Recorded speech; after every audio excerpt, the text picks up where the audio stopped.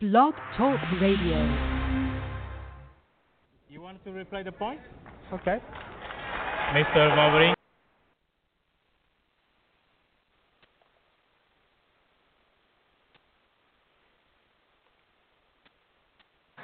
You want to replay the point? Okay. Mr. Wawrinka wants to replay the point. 15-all.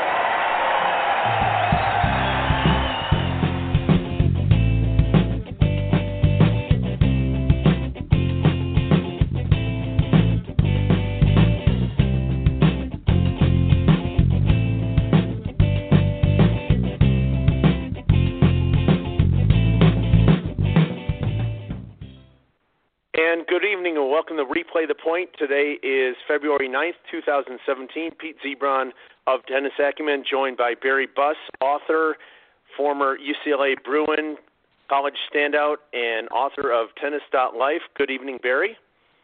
Hey, Peter. Good to see you again. Yeah, absolutely. It's been a couple of years since you were on Passing Shots with me, and always a pleasure to talk tennis with me. And right now we're going to dive right in, Barry. Obviously, it's still fresh in our minds, a week and a half away, a week and a half ago, but Roger Federer winning his 18th major at the Australian Open, 5th Australian Open all-time, down 1-3 in the fifth set to take out nemesis Rafael Nadal. A huge win for Fed. Has 3 5-set wins in his 7 wins overall in the Australian Open. What's your biggest takeaway from Federer at the 2017 Australian Open, Barry?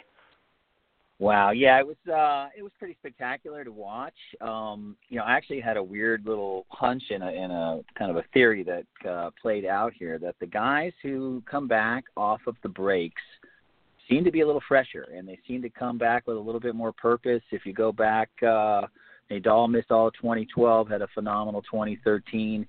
Cilic came off a drug suspension, came back and won the U.S. Open. Serena was out for a year and then came back focused and guns a-blazing. So I thought Federer, taking 6 months off like this might just give him a chance to recharge and get healthy and come back and play some pretty inspired tennis. And sure enough, it played out again. The guys who take a little break come back better. Yeah, he had a little bit of struggle. Second round, Noah Rubin, the young American, played him pretty well. But as things got going, he continued to progress nicely. I like your analogy there with some of the other guys you mentioned, Nadal and Cilic and even Serena Williams. But absolutely, and let's not forget, the last 5 majors Federer's played, he did not play the U.S. Open and Roland Garros last year. But the last 5 he's played, Barry, he's made the semifinals or better. So, this is not exactly a fluke, if you will, if you're Roger Federer, but at the same point in time, 6 months off the tour, given where the tour is today and some of the guns that we see out there, the Djokovic's, the Murrays, even Nadal coming back and everyone else in the field, huge result for Roger Federer. And what I want to dive into right now is really the ability of Ivan Lubicic and what he's done for Federer in his game here. I was really impressed a few years ago, Barry, when Lubicic was working with Milos Raonic. In my opinion, he really laid the foundation for Raonic and who he is today.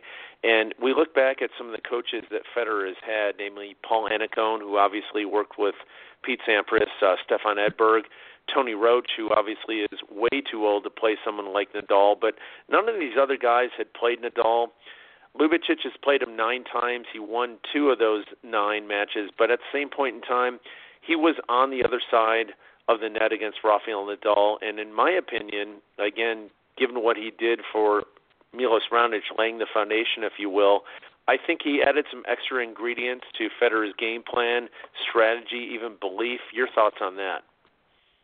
That's interesting. Actually, I wrote a piece on Tennis.Live called The Luby Effect, and it was a little bit tongue-in-cheek. Excuse me. Wasn't quite sure of the effect of the celebrity coach or the former star coach on these players. That said, if you go back and watch the old tape of Luby, he had a phenomenal backhand. He had a one-hander from the gods, and he could really rip it. And I thought, for me personally, particularly in the finals, that would look like the difference for Federer, that he kept his confidence on the returns.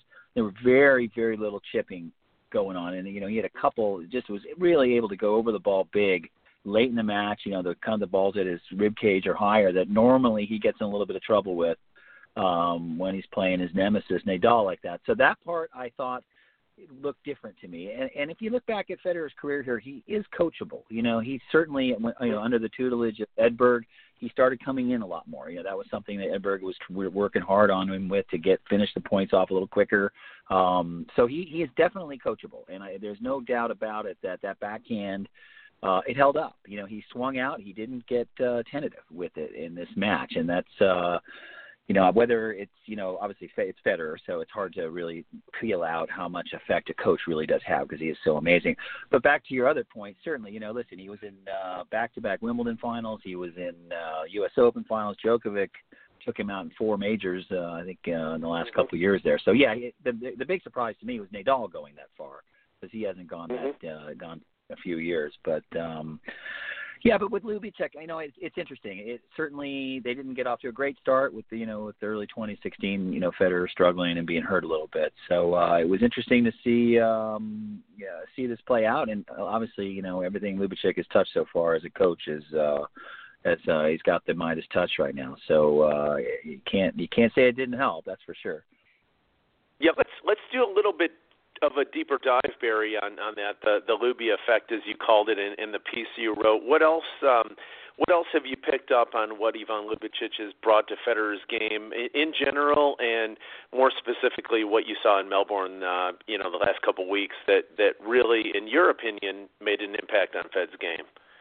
Well, I just love the way he was taking the return earlier. I just think there was a part of him that committed to hitting out, and I really thought, really that match came down to nerve at the end. I think Nadal got a little tentative. He was up a break in the 5th again. He was there with Djokovic a few years ago also, and he just seemed to get a little bit careful with his shots, and Federer was able to continue to hit out. But it just seemed, watching him play the whole time, obviously Rubin gave him some trouble in 5 sets with Nishikori and 5 with Wawrinka. So he got his legs underneath him, and he was able to stay pretty, not, avoid obviously any kind of physical distress. So it just seemed to me that he, obviously the work they did in the off season, he got him in phenomenal shape.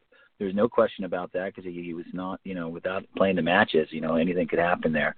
But the main thing for me was just the high backhand. That's really where Nadal, that left-handed topspin gets up on him and gets it out wide, and they can slide the serve out wide. And he just did not allow himself to get bullied by Nadal this time, which was the difference, because normally Nadal can kind of push him around a little bit, slide it out wide, the chip comes back, and then, Federer's on the defensive the whole time, and that's not his that's not his winning game against him. So it just seemed to me that the higher backhands and the confidence to continue to hit them, and where that came from, because that wasn't there, 12 months ago. So.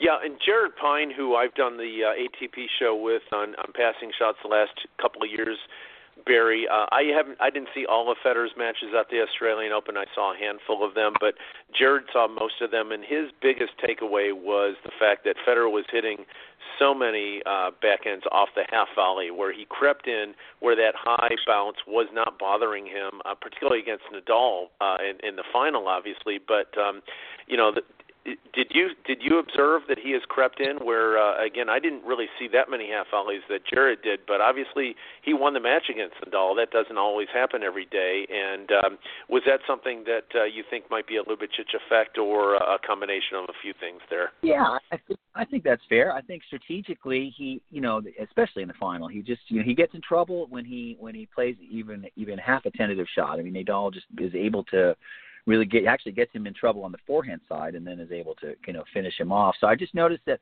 quite a bit, not giving up the baseline. He's got obviously the timing from the gods that he can support that, but he never gave up on it. He can do it in stretches, but this time I just never ever saw him get careful. Obviously he served beautifully. That helps too. But I just noticed the backhand. Had some stretches there where he missed a few in a row. He just didn't go away from it. He continued to hit it, and even late in the 5th, he hit a couple bullet, from the baseline winners, where that you just would never have seen it at that kind of a point in a tight, important match like that before. So all things considering, it takes a team to do these things, and his physios and the people who consulted him to take the time off, it was very, very smart. And he came back fresh, and he had a tough draw but also he got a few breaks. Doesn't hurt to get nemesis Djokovic out of there. Not have to go through him, and Murray not being his best either made a big difference for him. So. Yeah, and before we get away from Fed, one last takeaway that I have, Barry. 49% breakpoint conversion going into the semifinal against Stan, 48% tournament-wise breakpoint conversion going into the final against Nadal. He started out pretty well there and, got enough breakpoints, obviously, to win the match. But this has been, Federer and Sampras have a parallel here with just absolute horrible breakpoint conversions. I mean, they would have both done themselves a heck of a lot of favors in their whole career if they were able to convert a smidge more breakpoints, but just they weren't able to. And Federer, almost 50% coming into the final after 6 matches, remarkable. And again, he got off to a very good start against Nadal. It kind of got away from him, but he converted obviously in the 5th set when he needed to.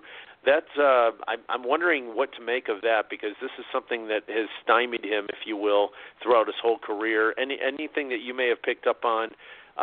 Again, I think he got off to 0-3 against Noah Rubin in the 2nd round, but he corrected course there. But did you see anything different in Fed's game in Melbourne? Obviously, the fast courts have something to do with it, but anything else that maybe you saw that alluded to the fact that Fed was able to convert more breakpoints this time around? Yeah, no, I think that's actually an excellent point, because I think not so much on the 50% is still every other one, but when players have these terrible stretches, when they he's had a couple, the U.S. Open against Djokovic a couple years ago, there was several Frenches against Nadal where his conversion rate was around 20. Even Djokovic last year with Wawrinka, I think he was something like 2 out of 19 or something ridiculous like that. I think once you start losing several of them in a row, you start doubting yourself, because you've just lost your mojo on how whether you go for it or just try to get in the point. And I think it feeds off of itself once you start losing a little bit of faith in your return game on the big points like that. So I think early, obviously in the first couple rounds he was a little bit awkward, but once he got his after the Nishikori match, he just seemed to really get his. He was just going for his shots, and not really afraid of, it's okay to miss a couple. And the fact that he was making a bunch of them early in these matches got his confidence up. And I just think it allowed him to just kept him free. I think a lot of the thing, too, when you hear his post-tournament comments, how free he was. I think he took a lot of pressure off of himself to win. And in a certain way, there was a kind of a, he was playing with house money, it seemed like. Wow, I just can't believe I'm doing good. And when you get into that kind of a headspace where you're just not, the expectations are dialed back a little bit, it's amazing what can transpire. And I think he got the benefit of, it was a perfect storm. And, listen, these tournaments are really, really hard to win. And he's been really close for a long time. And, and guys over 30 don't win majors. It's a statistical anomaly for for men to be over 30 to win a major. And,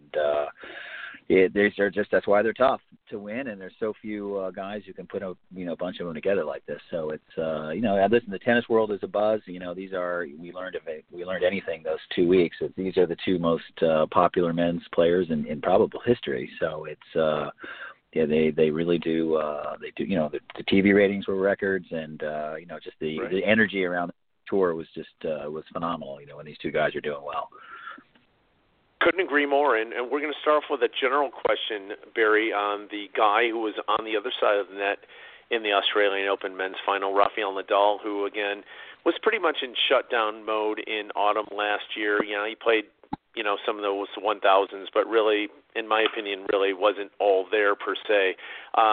Yet he got all the way to the final, and obviously we talked about Federer adding Ljubicic to his camp in 2016. Early in 2017, another former Raonic coach, Carlos Moya, added to Nadal's camp, and obviously they're both from the same place, Mallorca.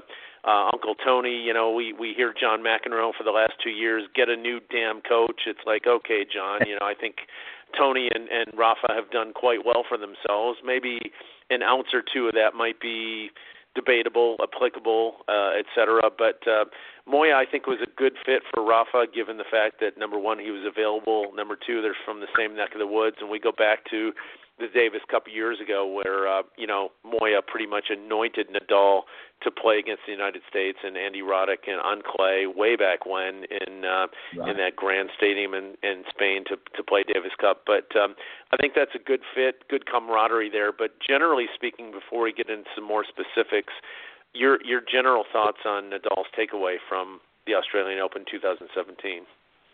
Yeah, no, very, very unexpected. I think he came in probably the lowest he's been seeded in a long time, and but again, he took the time off at the end of last year. He brought in a new voice, which whether this is where it gets a little bit tricky in tennis, because there's been this movement in the last 4 or 5 years here of bringing in the Beckers and Edbergs and Changs and all these people in everyone's respective camps, and whether it has an effect on Orlando in particular, and whether it has any kind of net effect on these players. And I think at the end of the day, if they think it does, it's almost like a placebo effect. It's a placebo that works, because, these guys are such accomplished athletes and stuff, but just mentally and emotionally, I think when they look up there and they see this person there that they trust and they like and they have a positive experience with, I think it does translate. It does translates into performance, and not every time, but certainly, with a guy like Moya, it's a fresh voice. It's someone he trusts, he knows. He's a former world number one. Even the closest relationships can get stale at times, and just a little bit of inspiration like that. And also with Nadal, we have to be honest here. He's lost he's gotten tight in matches the last couple of years. The U.S. Open loss to Pui, and just a lot of just really, really scratchy tennis at important times that you never ever would have imagined from such a mentally tough player. But when he beat Zverev in 5 and he got going, in the wonderful match against Dimitrov, and he just seemed to really play the big situations, like the old Nadal, and came through in these tight matches. And once you do that a couple times, all of a sudden you're that old person again. He just needed a couple tough wins, and not easy wins, but tough wins. And he was able to get himself going again. And listen, he's got a good track record down there. That's 3 finals and a win, and he plays well down there, and when he's healthy. So it's for me personally, the tour, he's always the wild card for the tour. When he's playing well, the tour is electric, and he just brings in an incredibly unique style and personality and just charisma and energy that and you really notice it now when he does well, how much more interesting men's tennis is. Nothing against Djokovic and Murray, they're just not as they just don't have that panache that Nadal does, and unfortunately he pulled out of Rotterdam today, so he may have taken a beating down there, and it's going to be it's February and they're already pulling out of tournaments. This could be a long year, but it was wonderful to watch him, just so inspired, and it hurt. You could tell that one hurt when he lost. It didn't put on a happy face there for everybody, but that one meant something to him, and it got away from him a little bit. But the tour's better with him in finals. No, I agree, and you're right. He was in grave danger against Alexander Zverev, 3rd round, Barry. He came back from match point down when the two played for the first time last March in Indian Wells. I was at Indian Wells in an adjacent stadium at that time, and I could hear the roars of the crowd, and I was watching on my phone point by point, if you will, and even the people in the stadium, too, that I was watching another match were more concerned about what was going on their smartphones with the play-by-play, point-by-point in the other stadium number 1, than what we were watching. And, Zverev will kick himself for that. And, I wrote a preview for the grandstand on that match. I actually picked Nadal to win that, given the fact that Nadal is still in his head, and that's, exactly what happened when they went 5 here in Melbourne as well. Zverev cramped a little bit. Just not ready to win that type of match. But you're right, the tournament did come alive. No disrespect, as you mentioned, to Murray and Djokovic, or even Fed for that matter, but Nadal was alive and well and was a threat. And, guaranteed the rest of the field was very well aware of the fact that he was in danger against Zverev and was hoping that he would be ousted. And yet they were more aware, Barry, when he came back and won that match, knowing that, here's another gun here. Here's another major hurdle if we want to try and win this. Rafael Nadal is alive and well in this tournament, and bingo, you're spot on there. So I just want to ask you, it had been a while since Nadal had won a 5-set match in a major, quite a while actually. How much, in your opinion, did this mean to him to come back the way he did against Alexander Zverev, somebody that, a young gun who Nadal himself said will win majors? I'm in that camp. I think he will.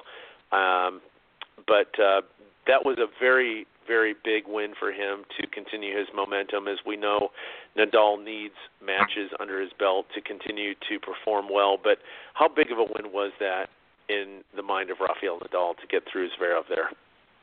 Yeah, no, I think that's an excellent point. I mean, this is where the whole next gen, that has been knocking at the door for, this is about the third next generation we've had here, who keep pushing these guys, but this big four just seems to be able to hold up. And, there was no shortage of people picking Zverev to take Nadal out. He heard that. And this kid is the next, there'll be a day when Nadal can no longer beat him. That day is coming in a couple of years, but it's not today. And I think it made a huge, huge deal for him that he not only beat him, but he was down again. He was down 2-1, and he was able to rein him in, and outlast him and out-tough him. And, I just think for even guys like, people who've won 14 Grand Slam titles, they still have self-doubt. They're human. They're playing tennis, and, the outcome is uncertain. There's doubt, and you can only be so confident. And for a guy like Nadal, who's taken a few lumps over the last couple of years physically and letting some matches get away, to be able to beat the next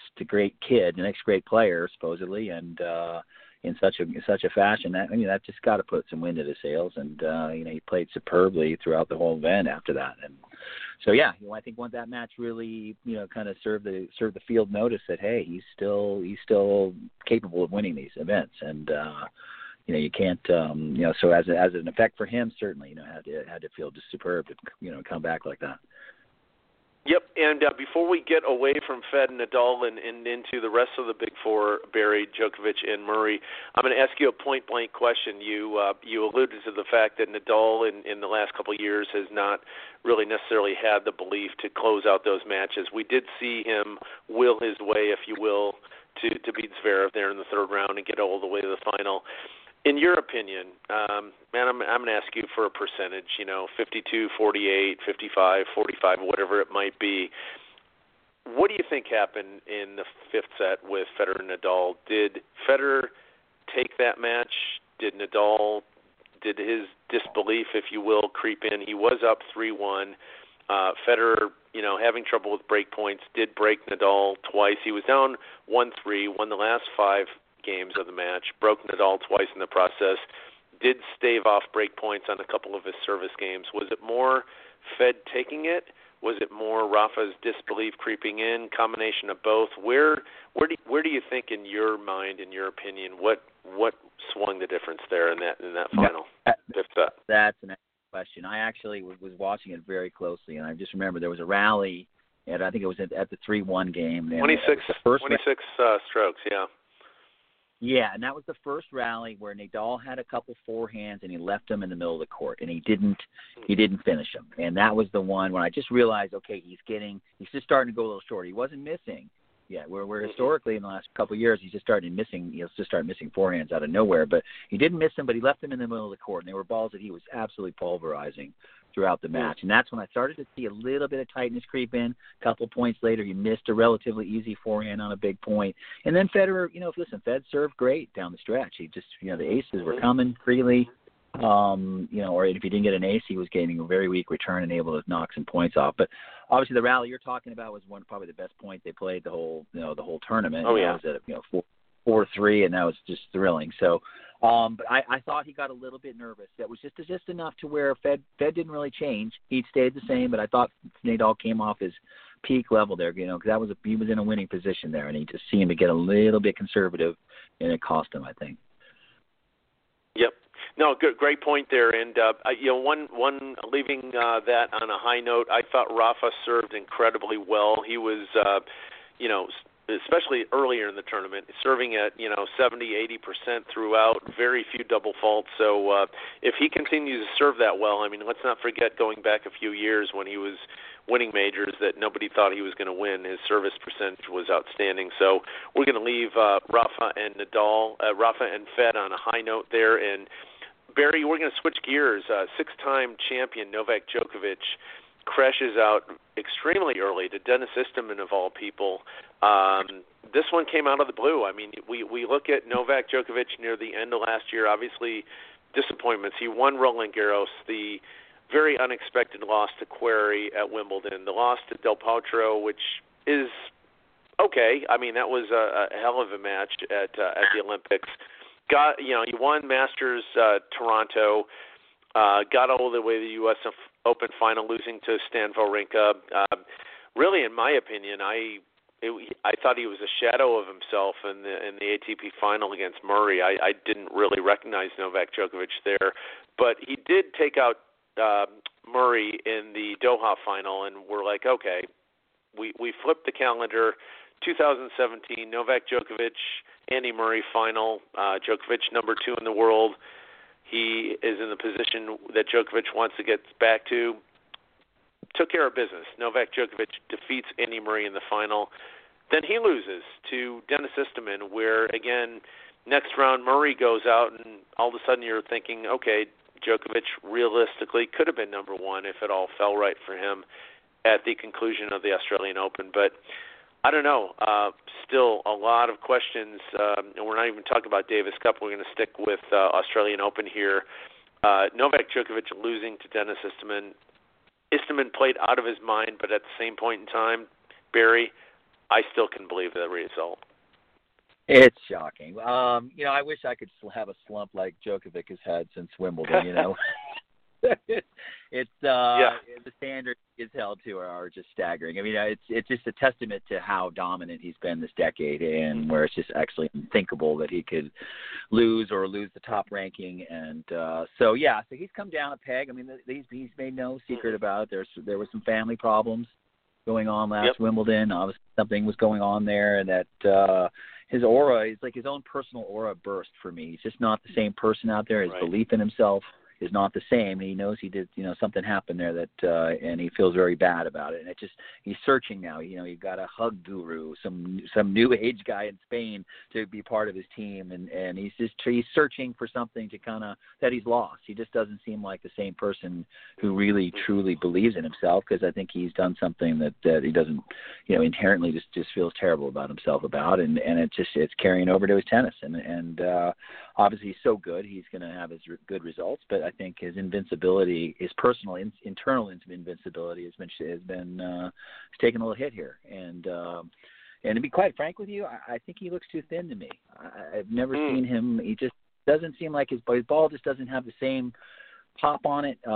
Guys like Easterman are controlling rallies against him, and it just doesn't seem like he's dictating like he used to. He's just playing a little bit too careful. I mean, Stan bullied him around in New York. Murray is just not hurting Murray at all. Murray seemed to be able to out-hit him at the end of last year, which is not the case. He looked better down in Doha. There's no question about that. But I just think he just doesn't look right to me. He looks a little too thin, and he's lost a little bit of his mojo. And it doesn't take much. The margins are so small at this level, and come off your perch just even a percent or two, all of a sudden you're beatable, and a guy plays the match of his life, and there's your upset. Yeah, great point on the thin margins, and in my opinion, I'm going to take it a little further even in the press room, Barry. And Djokovic, unfortunately, and it really is unfair, if you will, there are a lot of people flinging arrows at certain people, certain players, and Djokovic seems to get more shot at him than others for whatever reason. And the old Djokovic, if you will, who was on top of his game, he would get a little miffed by that, would not be happy with the caliber or content of some of the questions, and he rightfully so, he'd let whoever asked that question have it. I was amazed at how really carefree he was in the media, especially after the loss to Istomin. it was almost as if things bounced off him, and there were some questions that I thought, the not-so-recent Novak Djokovic would tee off on someone, and he just sort of let it go, shrugged his shoulders, and moved on, if you will. So what you said about his aura, something missing, something happened, all the above. The mojo, if you will, either a percentage or a seemingly large percentage is missing, and hopefully he'll be able to correct course, because it was amazing what he's been able to do for the last 3-4 years. He looked like he was going to steamroll his way to knocking on the door of Fed's number there with respect to all time, but now it really is all in question at this point.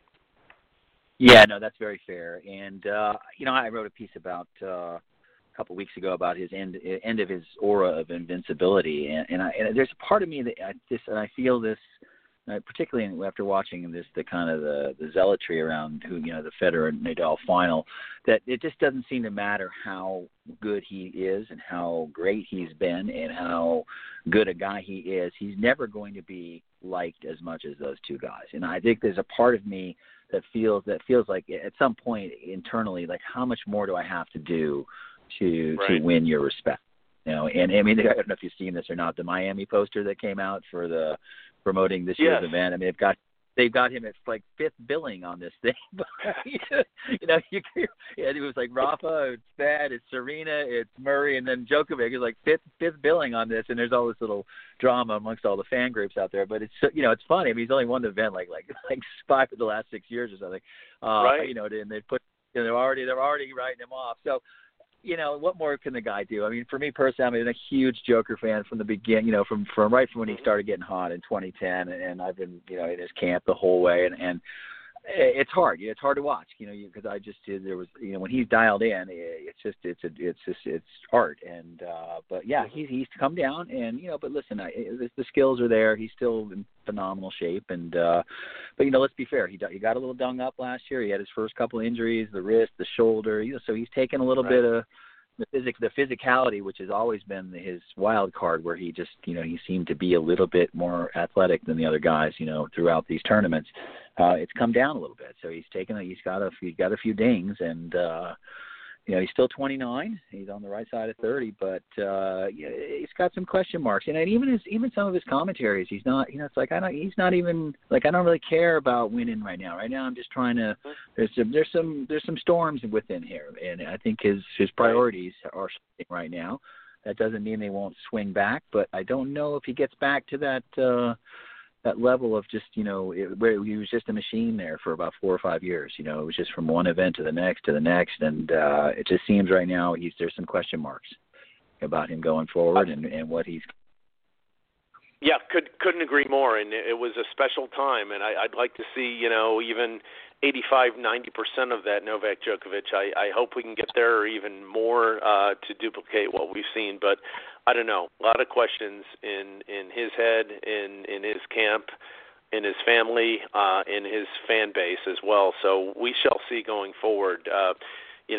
Thought that was maybe corrected when he took out Murray, but a lot to be said. And let's not forget Barry again, defending the Indy Wells Miami yet again. I think he's done that three years in a row now. Just incredible with what he's been able to accomplish. And Andy Murray now, Barry, I'm going to sort of throw a parallel out here with what Pete Sampras was doing when the year Pete was going after his 6th consecutive number 1 ranking, which he was able to accomplish. He went to Europe late in the year, chasing points. Marcelo Rios, he was duking it out with him for number 1 in the world that year, and Pete was able to do that in winning some matches and some tournaments in Europe, some very small tournaments. This is a time of the year where Pete Sampras used to shut it down, but it was so important for him to try and finish number 1.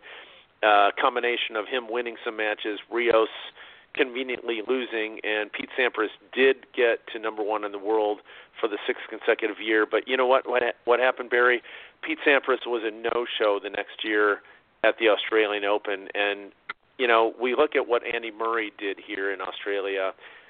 He lost to Misha Zverev, who again, we're going to stick with Australia, but Zverev has had some terrible results since beating Andy Murray, and all of a sudden you wonder, okay, congratulations, Andy Murray. You withstood Novak Djokovic, who was starting to slide a little bit. You played out of your mind the back end of 2016. You did what you needed to, but really, how much has this cost you going forward into 17? We've already seen, I think, how much this may have cost you, but how long will this last? And again, I look at the Sampras parallel there. Granted that next year Sampras did win 24 consecutive matches in a row. Barry, he did win Wimbledon, but that was his territory. But, the first part of that following year, Pete Sampras' tongue was on the ground, and I think this is what we're seeing in the world of Andy Murray at this point.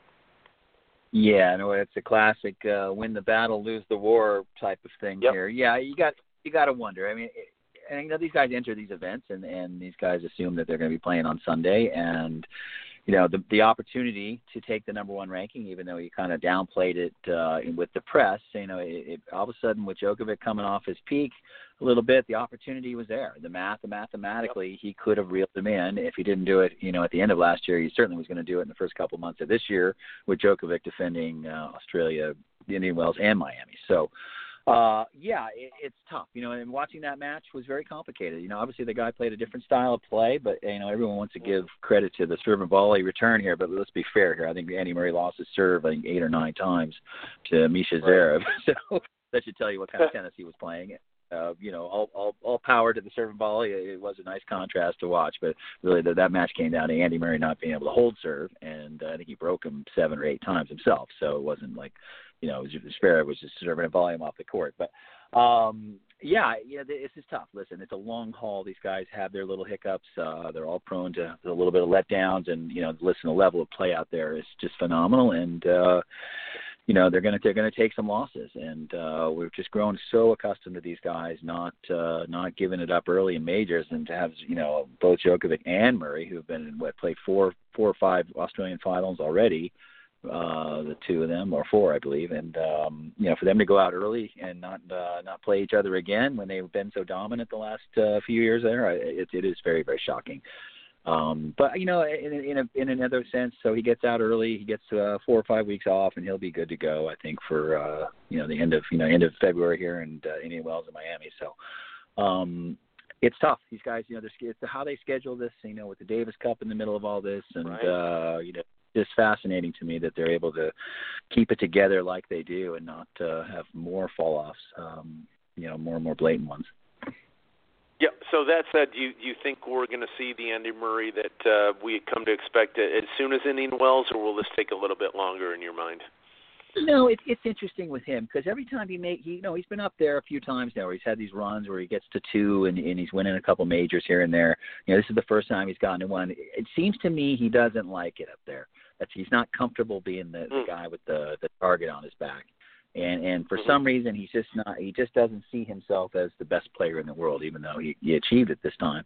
But me personally, it's a very disappointing result that he didn't assume the mantle of the top player in the world. He just seemed almost instinctively he didn't feel worthy of it in his psychology, and so it was very shocking to me. He is more prone to having a little bit of letdowns than the other guys, I think. Just emotionally, he has these little hiccups in his play. Last year, Indian Wells and Miami, I think it was Del Bonis and Dimitrov took him out. And relatively early, so obviously he's got a lot to pick up here. But I think he'll get it back. He's just so solid. I mean, I think these top 4 guys, and we just have to really, kind of tip our hat, to the end of time here, how phenomenal they are, and just their body of work, and just how they've just absolutely made it impossible for that next level of players, the Nishikoris and Raonics, to break through. And to the elite status of the game, you're just not going to get there. As long as these guys are healthy and playing, they're just a little bit better than everybody. And and all the next gen, you can keep going next gen. Yeah, these guys just and they're going to play into their 30s. And I don't think anybody's done. I think Federer's got a couple more years. Certainly, Djokovic and Murray are going to give it a good 2-3 more years for sure. And Nadal, this is the best he's looked in a while. So it's. Will Murray, he's obviously still number 1 with a lot to gain, so I think he's going to probably stay there. And if Djokovic, doesn't get his act together, he's got an awful lot of points coming off, next couple months. So I think he'll hold the ranking. Will he, will he hold it like Djokovic and Federer and Nadal before him? That I'm not so sure of. But time will tell here. Yep, and before we switch over to the women, Barry, sort of a three-headed monster question. Choose whatever order you wish to go in. Answer what you will here. Stan Wawrinka holds 3 majors, same number as Murray. He is the only man who can complete the career Grand Slam this year if he wins Wimbledon. That's one talking point we can go on. Alexander Zverev, again, the prospect of him, how good can he get, how soon? And Milos Raonic, again, taking a look at where he is right now. I personally, my over-under for Milos in majors won in his career is 1.5. I see that happening at Wimbledon, 1 or 2. Maybe an Australian, but I'm sticking with Wimbledon. Why don't you take your pick on any one of those 3 and answer any or all of those questions? Well, Raonic for me has, he's being trained well. He knows what to say and how to present himself, and there's a piece on him in the Players Tribune now where he talks to his younger self, and he's already reached all of his career that he thought of. Yeah, I'm with you on that. I see him picking up 1 or 2 there myself. I'm a little concerned about how injury prone he is. He's a big guy. He was actually at our club this summer in New York doing a photo shoot, and you walk by him and it's like, wow, you just don't realize how large a guy he is. So all the big moves and all the fast moving that he's doing. He's got that abductor tendon that seems to be giving him trouble. So I'm a little bit concerned about his shelf life going down the stretch. But listen, he's learned how to move. He's learned how to move and play from the baseline, and it's when he has that going and is serving well and his net game is going and he seems to always have good people around him. So he's good. Zverev, there was a cute piece on him today. He's trying to hire Boris Becker, but he can't afford him. Yeah. I don't know if you saw that. So he's. I saw the headline. Yeah. That's kind of cute. So I think hopefully Becker will give a fellow German a little break here and come down off his rates. I could only imagine. Just could love to hear what those are. Those guys, Team, Zverev, Dimitrov, what are we going to do with these guys? They just nobody. Yeah. They're having breakthrough. They're having breakthrough moments, and I think this is something that's important to kind of distinguish here. They'll have that match where it looks like it's promising. Team beating Nadal last year, team beating Federer. And then all of a sudden, but they don't have the event. These guys haven't made any Masters 1000 finals. They haven't made, I think they've got 1 semi in a major between them, a couple maybe. I think Dimitrov's got 2, team has 1, but they're not going deep. They're not putting that run of wins together that kind of makes their announcement that, hey, I'm the next guy. And that's what I think we, as tennis, as an industry and as a fan base, we've been waiting for that next guy, and it's just fascinating to me how this top 4 just will not allow that. Wawrinka is that. It has been that spotty guy. I mean, if we take his Open win last year, he's down match point to Dan Evans, and he did not have a top 10 win last year going into the Open. Nishikori was his first top 10 win of the year. So somehow he salvaged last year miraculously. Otherwise, that's one of the worst careers for a multiple Grand Slam winner in recent memory. So he's obviously a wild card. Will he win Wimbledon? No, he's not. He's not athletic enough to win on the grass. I don't think that's not his thing. He needs good footing underneath him.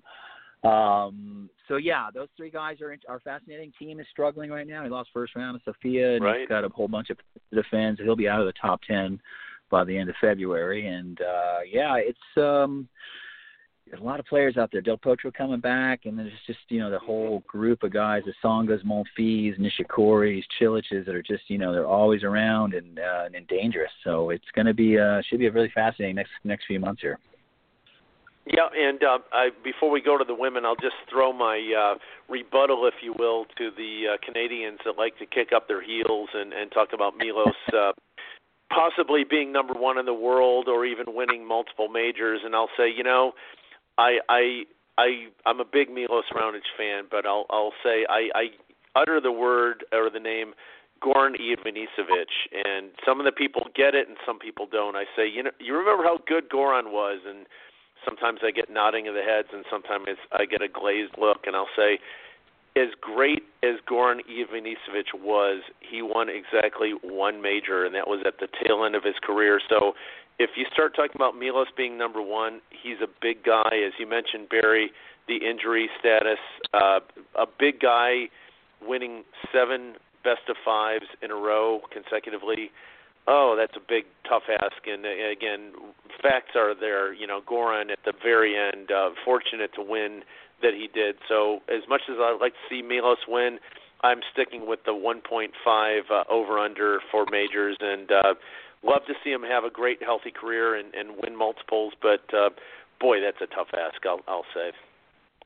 Yeah, I mean, listen, he's trying, you know, he's in the peak of the big four. You know, he's 25. These guys are going to be around for 2 or 3 more years. So it's just, you know, it's now he's looking at 27, 28. He may sneak one in the next couple of years, but then at that point, you know, there's going to be another crew of young guys up again. So it's a tough ask. And I think something happens to these guys, too, when they don't break through. You know, when they're out knocking on the door, you just start thinking that, you know, that door shut for you. And I think it happened to Dimitrov. He got very, very close a couple years ago and just realized I can't beat these guys in a 3 out of 5, you know, major match. And though Raonic has put a few together, taking out Fed at Wimbledon last year was a big deal. I just think, you know, as you said, I think 1.5 is a pretty fair number. Yeah. Yep, and I'm a guest every once in a while, about 20, 25 times now, Barry, since last Roland Garros on Talk Sport, a London talk radio station, and I was asked early on in the Australian Open what I thought, you know, who the women's favorites would be, and I would say, you know, I'd say Serena Williams, probably I'd say 1 or 2 majors this year, and I kind of got to really, like, you know, really, you think that? And I said, well, absolutely. You know, the women's game, in my opinion, is still there for the taking. She's a true champion, and she made it happen. In my opinion, Barry, once she won her quarterfinal match and she realized that Lucic Baroni had taken out Pliskova, she was walking down that hallway, and she just had the biggest gleam in her eye and biggest smile and saying she feels great. In my opinion, she felt like she won the Australian Open after winning her quarterfinal match, knowing that she'd have Lucic Baroni in the semifinals and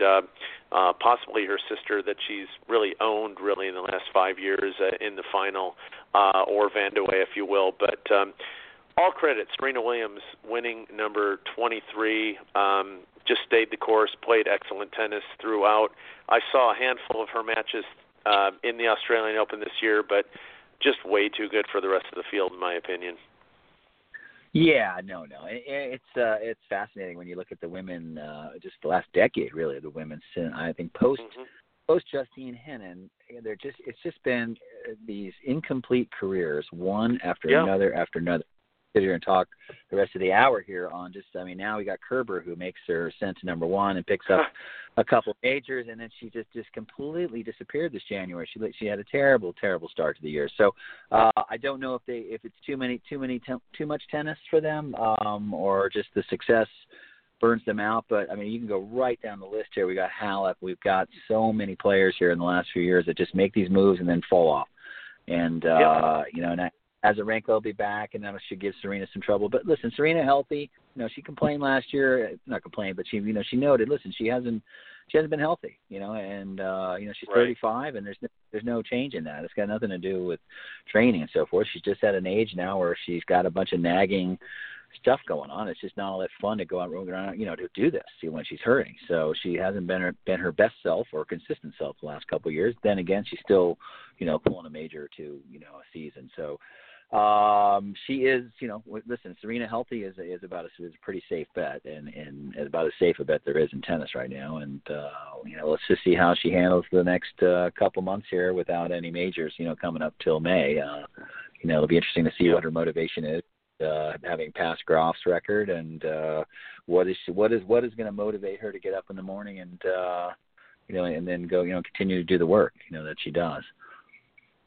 Yep, and I want to ask you, put your coaching cap on right now. Coco Vandeweghe, interesting story. We're all aware of her, you know, the last few years here in the U.S. I mean, she hits a very heavy ball. I mean, I saw her play in the 75K Challenger in Phoenix in November of 12, Barry, and she uncorked a forehand from behind the baseline, up three-quarters of the back fence. Looked like she hit a double off the Green Monster at Fenway Park. I mean, she just unloaded on the ball, and got to the semis here, working with Craig Carden, which is a plus.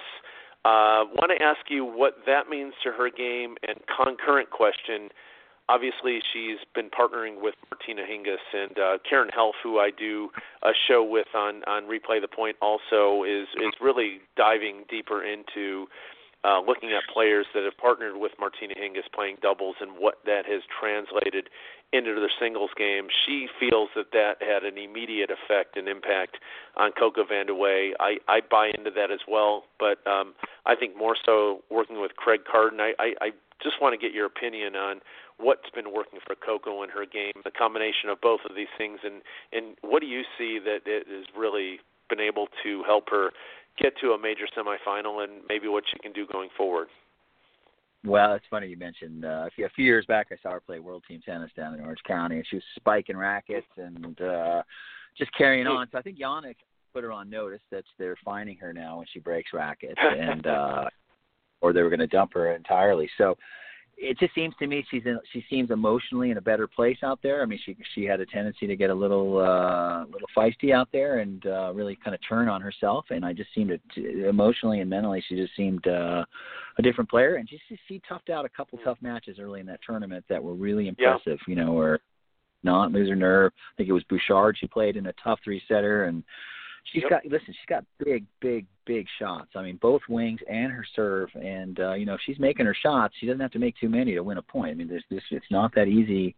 She can take the racket out of your hand really quickly, and so obviously when she's confident, she's going to be there. Now, did she get out of her comfort zone? I mean, she's in the third set with Venus Williams to a chance to go to a major, and she went away, and that was a very disappointing effort. She just didn't even find a way to fight. She couldn't hit 2 balls in a row on the court. So that was probably a little bit out of her comfort zone, and I think she needs to be able to, hopefully learn from that. And that was an experience, that was an opportunity that not players of her level don't get that often.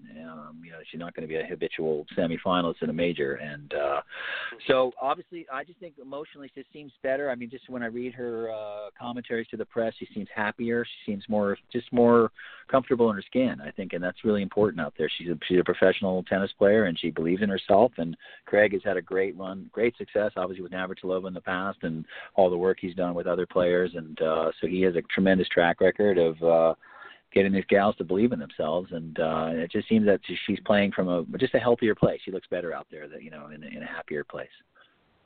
Yep, and before we get to Davis Cup, I want to talk about one more WTA player, Barry Pliskova, who obviously got to the U.S. Open final, losing to Kerber. Some pretty big WTA writers, supporters, WTA bandwagon folks had Pliskova winning the Australian Open, and she won 4 matches, so she came up 3 matches short of winning that so many people had penciled in.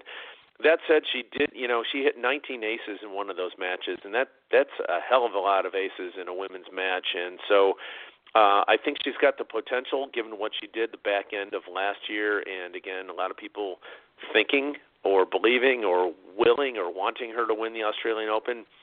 Didn't happen. She just got over 50% of the matches needed to win that Australian Open. But what do you see in Pliskova as a WTA player, and does she have a major in her this year or in the next couple of years or at all? I think so. I was actually at the Open last year where she beat Serena. She held her nerve phenomenally well. I mean, that crowd was really against her, and it was a tough tiebreaker in the second set, and she just she defended really well. I was really impressed. I mean, she served beautifully. She's big off both wings, but Serena was cranking the balls in the corners, and she was hanging. She was getting herself out of trouble repeatedly. That really impressed me. Obviously, she was up a break in the third and against Kerber, and just let that final get away from her a little bit. But I think she's got enough. It's tough. I mean, the margins aren't there, so if she has any kind of a 30-minute hiccup, she's in a little bit of trouble. She's very flat off both sides, and it just that's always going to be a little bit of a concern in the tight moments. When you just want to have a little bit of safety there in your shots, and so she's going to really, she have to hit her way to victory and serve her way to victory, and that's just not that easy to pull off. And when you get right up against that moment of winning a major. But then that again, listen, she's had a super. When she's on, she can put it together for weeks at a time. And the end of that's last summer, and at the end of last year, she was very good. And a little surprising to see her go out. But no, I think she's probably she's going to be a threat. I mean, she's not.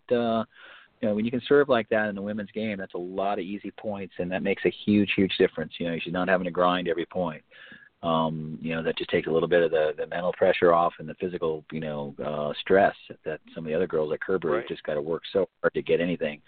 And stuff. So no, I'm high. I'm long on her. I think she'll have a very, very good year. She seems pretty mature out there and very unflappable, which I think is good. She's got a real good head on her shoulders, and that goes a long way. Good. No, I appreciate that. And Barry, you were a Junior Davis Cup USA representative way back when, and so obviously you've got a vested interest in Davis Cup. I do as well, and nice to see the Americans getting off to a good start in Birmingham, Alabama. Granted, they played a very depleted Swiss team, whitewashed them as we expected. Probably the biggest surprise there, John Isner actually lost a set, but no damage there. They got the job done. They're going to travel. We've got 8 teams left, and six are European teams, and all the European teams are playing in Europe. And meanwhile, the U.S. goes all the way to Australia in April. Tough match. Kyrgios will be there most likely. Tomic possibly. Jordan Thompson doing some good things in Australia. They've got a formidable doubles pair as well. But could this be the year that U.S. was able to sneak one through in Australia and get to the semifinals and possibly have a chance? Because looking at this, the winner of U.S. Australia is going to play the winner of Italy and Belgium. Very winnable semifinal should they be able to get in that position. No, it's this is a perfect example of what everybody who cares about tennis and Davis Cup as an event have just been pulling their hair out. I mean, you had one of the top 14 players in the world playing in this first round, the Djokovic of all people.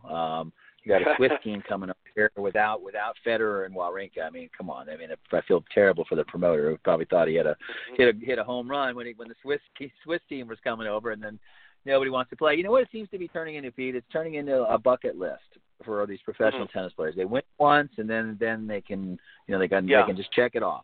I won the Davis Cup. You got Murray. You got obviously Nadal's won a few. Djokovic. You got Stan and Fed got together and figured it out. So that part, it's disappointing because I think the potential for this event, if they did it more of like a Ryder Cup thing where they dialed it back and did it every other year. It's the argument that the post-U.S. Open scheduling, from basically September through the end of the year, how they cannot figure out a way to make the Davis Cup an international event and have a host country and just run this thing for about 3-4 weeks and just do it right. And same thing with the Fed Cup. Put it, have a host country and do it right. It's just very frustrating. And, as you mentioned a second ago, now our guys have got to literally go back, they're in the middle of the Europe swing, and then they got to shoot all the way down to Australia. I mean, and go play on a hard court, right? I mean, it's just It's crazy. I just how these guys do this, it's fascinating to me that their bodies and their whole internal clocks just don't seize at some point. But that's going to be obviously a thrilling match, and obviously Kyrgios, Tomic are fascinating, and Hewitt the coach, and Courier, and the whole gang. So I think our guys will be ready. I think it's a huge opportunity to put a little make them have a new team. The Bryans have stepped down, so it's up to the younger guns now, and this is a good chance. I mean, they can go down to Australia and pull one out. They'll have a lot of confidence, and they could see themselves in their first Davis Cup final. Yeah, I liked what you said about a bucket list. It's almost like a pretty good premier athlete in whatever sport who he's played for 5 or 6 years, and he gets to a team and he wins a championship, and it's like, okay, I've got one. Anything else is gravy train right now, and I agree with you. I think that's how most of these guys are looking at it. But that said, Barry, we've got a potential for we've got Spain going to Serbia. We could have Djokovic and Nadal. I honestly, I wouldn't be surprised if we go 0 for 2 of those guys. 1 for 2 is a possibility. I mean, Djokovic would love to play in Serbia, but, these guys are getting up there in age. I can see Rafa bowing out. I do not see Novak Djokovic playing Rafael Nadal in Davis Cup in April. I'd love to see it. I would kill to see it. I just don't think we'll see it, and I think there's a possibility we won't see either guy. How about your thoughts on that? My question is, it's fascinating how often these guys have played each other. Have they ever played each other in Davis Cup? And I don't think they have. I don't believe they have, no. Yeah, and I mean, how exciting would that be? You want to talk about pressure and a fifth match, right. 3 out of 5 on a home court. I mean, that's, that would be heaven. That would be more exciting than a major final, really. I mean, it'd be something really unique. It's disappointing. And my understanding of the system and the way it's set up now is that the lower countries are, they have a lot of power to block restructuring of this, and the scheduling is very complicated. And some of the lower, Zone B and Zone C countries, the lower level ones, they get a lot of revenue from this, from the Davis Cup, and it sustains them. So there's got to be a way to redo it, that you get all the best players in the world playing. It's just what it should be. I've been watching Raonic partying down at the Super Bowl while Canada's rolling Shapovalov out there in 5. I mean, come on, you got to be kidding me. How can you not, as a Canadian, how could that not bother you? Raonic included. Right. I mean, you let your country down. You redo your schedule, man. It doesn't. It's not a big ask. I mean, I know it's these guys are they play tennis, but it's not a big ask to do this a couple times a year. If you make it to the finals, so be it. But but look, listen, Murray. We were talking about Murray playing a lot of tennis, and that 5-setter with Del Potro last year, that could not have helped anything. Right after the Open, I mean, that was just a lot. It is a lot of ball, So it's easy to sit here on the sidelines and critique them for not, throwing their hat in the ring every time that their country plays. But obviously, it's just part of their schedule. It can't be the priority of their schedule. Yep, and we're wrapping up here, Barry, but again, 3-part question, if you will. Answer what you wish. Interesting, Great Britain going to France. Will Murray play? Obviously, doesn't matter who the French roll out. I mean, they've got Gasquet, Simone, Monfils, Tsonga, great, Mahou, Hebert, and doubles. That they're just stocked right there. Argentina, champions last year, Barry. They won all 4 ties on the road. They host this year, and Fognini comes from 2 sets to love down to beat them in the 5th rubber there. And then Shapovalov, obviously, an unfortunate situation there. Any of those things that you want to delve into? Any, none, or all? Well, I wrote quite a bit about the Shapovalov situation there, and how is tennis? It seemed the prevailing opinion of the tennis people I spoke to is that he got off a little bit easy there, and that unfortunate ending there, and he needs a clinic on how to bash a ball or fire a ball in a safer way. But what do you do there? Did he cross the line? Obviously this gentleman got hurt, and it seemed to be a little bit of an issue there, but seemed to get off a little bit easy, but we'll see how that plays out. Yeah, it's disappointing. Argentina goes down there, and Del Potro's, he's on the bench. I mean, it's you got to wonder. These guys go the distance. He checked it off the box last year and checked it off the list, and then he's going to sit this one out, and they're down in the first round. So it's questionable to me how it has to mean more to these guys. It's got to bother them to see their country go out in the first round. Full credit to the Czechs and Berdych and those guys who play every tie, and those guys don't. They don't back off. The Fed Cup and the Czech Republic, same thing. They've been really, really, committed and so forth. But it's a tricky thing. I think the last thing I heard was Murray's going to play. So listen, when one of the top 4 guys is playing for your team, they're a really formidable. That's a formidable team. That's 2 to 3 points that you're going to be involved in, and so it can make all the difference. Well, I couldn't agree more. And, before we wrap up, Barry, anything else that you'd like to talk about that we didn't touch on? Australian Open, men's, women's, Davis Cup, or, looking ahead at the schedule going forward in February here? Just a little bit of concern. I mean, a lot of people pulling out. I think the women are down in the Middle East here, and I think 3 of the seeds pulled out at the last day in Kuznetsov. We have an aging professional tennis class. Yeah. And obviously Nadal pulling out of Rotterdam today, and Fed, these guys are really backing their schedules off a little bit. So, it's got to be a little bit of concern if I'm a promoter out there. There's a lot of events, and you market around these guys, and when they can't make it, it's got to hurt a little bit. So it's tough. There was a tournament in Ecuador this week. The first round, there wasn't a single person in the stands, and you feel for these tours, there's a lot of money going into these events, and right. You got to hope that they're going to be able to survive. Because obviously tennis is in a really peculiar spot here. And when the top four guys, and Serena, and obviously Sharapova is coming back, but she's at the tail end of her career too, and these are really the marquee names. And will the tennis fan base stay on when these people move on? And I'm not so sure they do. I don't think they follow. The passion that they have for tennis now is very predicated on these top guys performing well. And when they pull back, I have a feeling there's going to be a recession in tennis. And we got to hope that we're there to support the game while the next great one emerges. It's going to be a little bit of a tricky time, I believe.